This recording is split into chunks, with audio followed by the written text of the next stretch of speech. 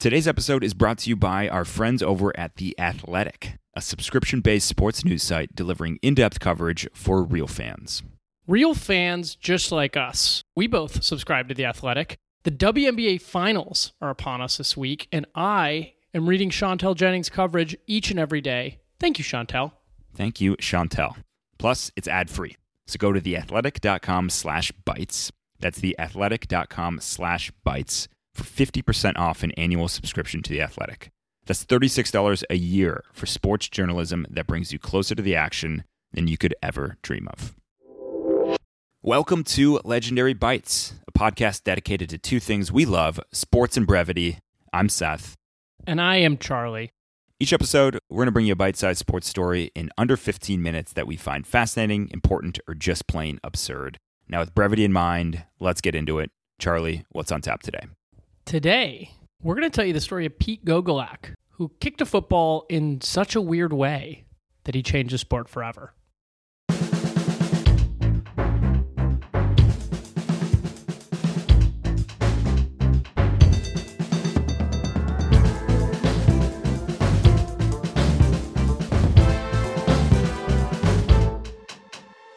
So today is all about kickers. Those pesky little guys with thick thighs and those single-barred helmets.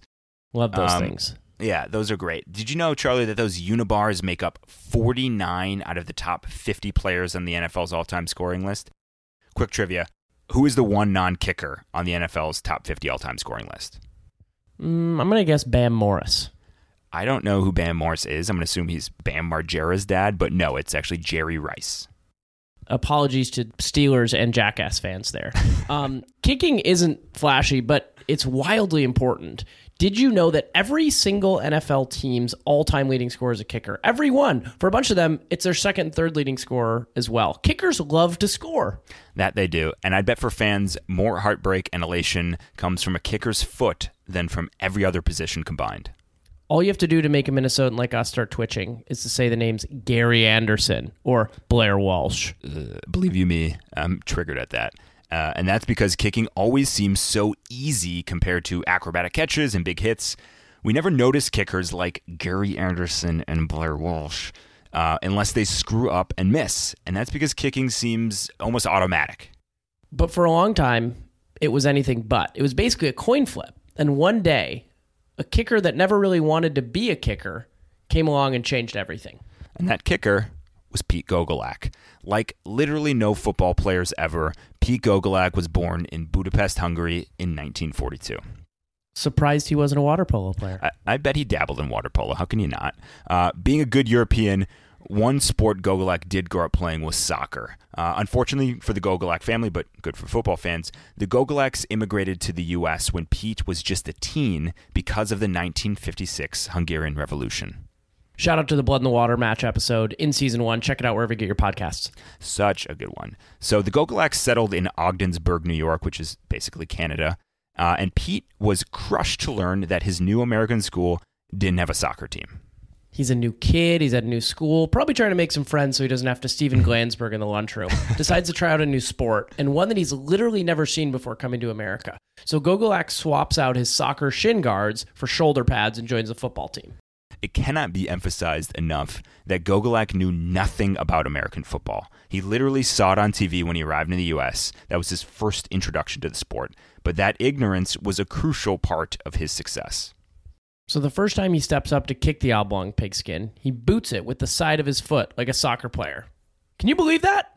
That may not seem revolutionary, but it was. Up until Gogolak's soccer-style kicking, football kickers would kick the ball in just about the stupidest way possible. They'd stand a few feet back behind the ball, run directly at it, and kick it straight on with their toes. These were toe kickers. And in those early days of football, the 30s, 40s, 50s, and the early 1960s, most teams didn't even have designated kickers. Instead, linemen were mostly used because they were just the biggest guys on the team. So sending up the largest galoot on the field is generally a good strategy for fighting a dragon, but it is much worse strategy for placing a kickball between some field goal posts. Gogolak's kicking style is totally different. Due to his roots as a soccer player, he approaches the ball from an angle off to the side, plants his left leg, and then rotates his whole body to swing his kicking leg through the ball, striking it more with the side or the instep of his foot. A Hungarian-led revolution had come to the kicking game. And in 1956, the year of the actual Hungarian Revolution, which brought the Gogolak stateside, successful field goals were a rarity in football. College kickers were making around 1 in every 10 kicks. So Gogolak comes to Ogdensburg High, and kicking is crying out for some innovation. And Pete brings it, and his boot leads him all the way to Cornell's storied football program. Ivy League. Nice, Pete. I went to Cornell. You ever heard of it? As the Gogolak soccer-style kicking begins encroaching on the traditional toe kickers, an upstart rival football league was beginning to encroach on the traditional NFL. So the NFL, even then, is a behemoth. It's been around since 1920, withstood competition from a bunch of upstarts, and by 1959, the NFL has 13 teams and no real rival leagues. The owners love this because it means they can keep player wages relatively low.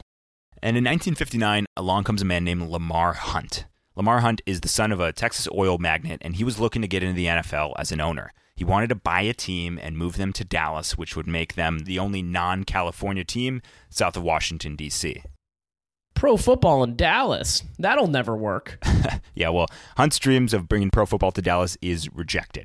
So he does what any other rebuffed rich guy would do and starts an entire rival football league. Enter the American Football League, a.k.a. the AFL. So the AFL kicks off in 1960, and it has 8 teams: the Boston Patriots, Buffalo Bills, New York City Titans, Houston Oilers, Denver Broncos, Oakland Raiders, Los Angeles Chargers, and the Dallas Texans. Pro football in Dallas? That'll never work. So 4 of these 8 teams are in new markets, widening the exposure of professional football, and they're joined 2 years later by another 2 expansion teams, taking the league to 10 total teams. Though the NFL ignored that upstart AFL, a war between the two leagues had already begun, and the AFL had a huge advantage. Lamar Hunt recruited rich owners. Since they were so rich, they could be patient, they could eat some losses for a few years as the league began to kind of figure things out and build momentum as a league. By the mid-1960s, the two leagues were full-blown rivals.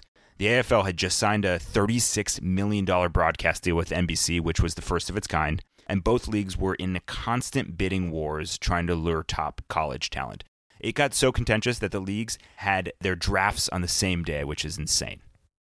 So the AFL owners have the money to fight these bidding wars, but the owners in each league realize how much money that was going to cost them. So a gentleman's agreement is struck between the 30 or so very wealthy men that run the two leagues. This gentleman's agreement essentially kept players from jumping league to league for more money. Once a player signed with a team, be it the AFL or the NFL, owners in both leagues were expected to honor those players' contracts and not attempt to lure them over to their league, even once that contract expired. To zoom out for a second, professional football is split between 2 rival leagues, fighting for college talent, fighting for TV rights, drafting in the exact same day. But this gentleman's agreement creates kind of a ceasefire that enables both leagues to coexist. Back to Pete Gogolak, the Steve Jobs of kicking. He's soccer kicking footballs all over the Ivy League when he catches the attention of Harvey Johnson, a guy from the front office of the AFL's Buffalo Bills. And the Bills have a kicking problem. No, we're not talking about Scott Norwood. Sorry, Bills fans. The previous 4 years leading up to this, the Bills went 26 of 62 kicking field goals. That's 41% for you percentage buffs out there. Quick math there, Seth. They also missed 16 extra points. That's terrible. Even worse, they have players with names like Cookie Gilchrist and Mac Yoho kicking for them, so I guess it's sort of to be expected. Imagine hearing this as a Bills fan, Charlie, back then. The Bills could win the game with this field goal. Their hopes now rest on the toe of Mac Yoho. Yeah, it's not going to give you a lot of hope. No. So Johnson is desperate, and he hears about this Hungarian college kid. But the issue is that this kid can only kick, which wasn't a thing that teams brought in special guys to do back then. So Johnson goes down to Cornell to see Gogolak, and after spending an afternoon with this kicker, he comes back a changed man. It's as if he's a Swiftie meeting Taylor after a concert. Harvey tells the Bills head coach that Gogolak is the greatest kicker he's ever seen. And with that, the great Gogolak is drafted by the Buffalo Bills in the 12th round of the AFL draft, which again, people are not drafting kickers back then. So Gogolak makes a strong first impression. His first game, he makes a 57-yard field goal, which at the time was the longest field goal in professional history. His rookie year, 1964, Gogolak sets the rookie record for scoring, which stood until 2020, and the Bills won the AFL championship. The next year, 1965, Gogolak leads the league in field goals, and the Bills win their second AFL championship. All right, here's where things get interesting. After 2 years, Gogolak is a star in the AFL, and his soccer-style kicking has made him wholly unique across both the professional leagues. You know, there are QBs with big arms in both leagues, there are running backs who can sprint fast in both leagues, there are linemen the size of houses in both leagues, but Gogolak is the only kicker who does what he does. And after his first 2 seasons, Gogolak decides to let his contract with the Bills expire so we can see what other AFL teams are willing to pay him. Surprisingly, though, no AFL teams reach out to him. Even more surprisingly, an NFL team does. The New York Giants are coming off an abysmal season where their rookie kicker made only 1 field goal in 15 attempts. Those are Ben Simmons' playoff free throw numbers. Their kicking is so bad that the gentleman's agreement between the AFL and the NFL, the one that kept the 2 leagues from poaching each other's players and in doing so depressed player wages, that one? That's the one. That gentleman's agreement is cracking. Ahead of the 1966 season, Pete Gogolak, the Hungarian Revolution, which is a nickname we've coined, he signs a contract with the New York Giants, making him the first player in 6 years to jump from one league to the other league. Charlie, give me that Gogolak quote. Business is business. Coming from Eastern Europe and communism, I love the capitalist system. This is a free country and you can market yourself, which is wonderful. It is wonderful, Gogolak. And as you can imagine, all hell breaks loose. The AFL was furious that Gogolak jumped to the NFL, and players started getting poached both ways. The team owners in both leagues quickly saw that without this gentleman's agreement, their poaching and bidding for players was unsustainable for both leagues. Then the dominoes fall quick. Gogolak signs his contract in May, and by June, amidst all-out war between the leagues, the AFL and NFL decide this is going to lead to the players getting way too much money, so they decide to merge. And at the end of each season, they decide the best AFL team is to play the best NFL team in what would be known as the Super Bowl. Drum roll, please. The official merger day, all family welcome breakfast. So Pete Gogolak causes the merger of the AFL and the NFL. Big whoop. Let's get back to his soccer-style kicking. When we say he started a kicking revolution, we mean that kicking a football would never be the same again.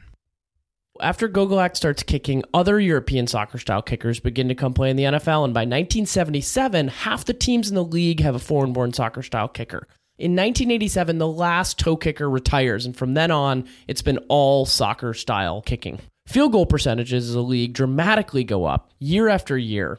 When the leagues merged in 1966, they're at 55%. By 2020, they're all the way up to 85%. Eat your heart out, percentage buffs. Gogolak would play 9 seasons for the Giants, scoring a total of 646 points for them, which, of course, still makes him the all-time leading scorer for the team. So this immigrant boy from Budapest who fled to America for a new life would change the most uniquely American sport in so many ways. He not only pioneered the modern style of kicking, but the chaos unleashed when he switched leagues led to the creation of the modern NFL as we know it. So when your team lines up to kick the game-winning field goal in the Super Bowl, you've got Pete Gogolak to thank for pretty much all of that.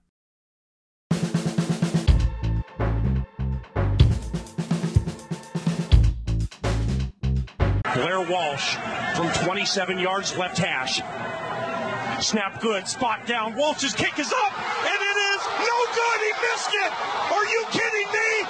The season can't end like that. Thank you to our producer Patrick Buddy, to Josh Yeston for his design talents, and to Jerry Rice for being the only non-kicker on the NFL's top 50 scoring list.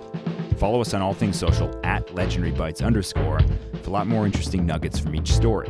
While you're listening, give us a rating on Apple Podcasts, preferably 5 stars, but we'll leave that up to you.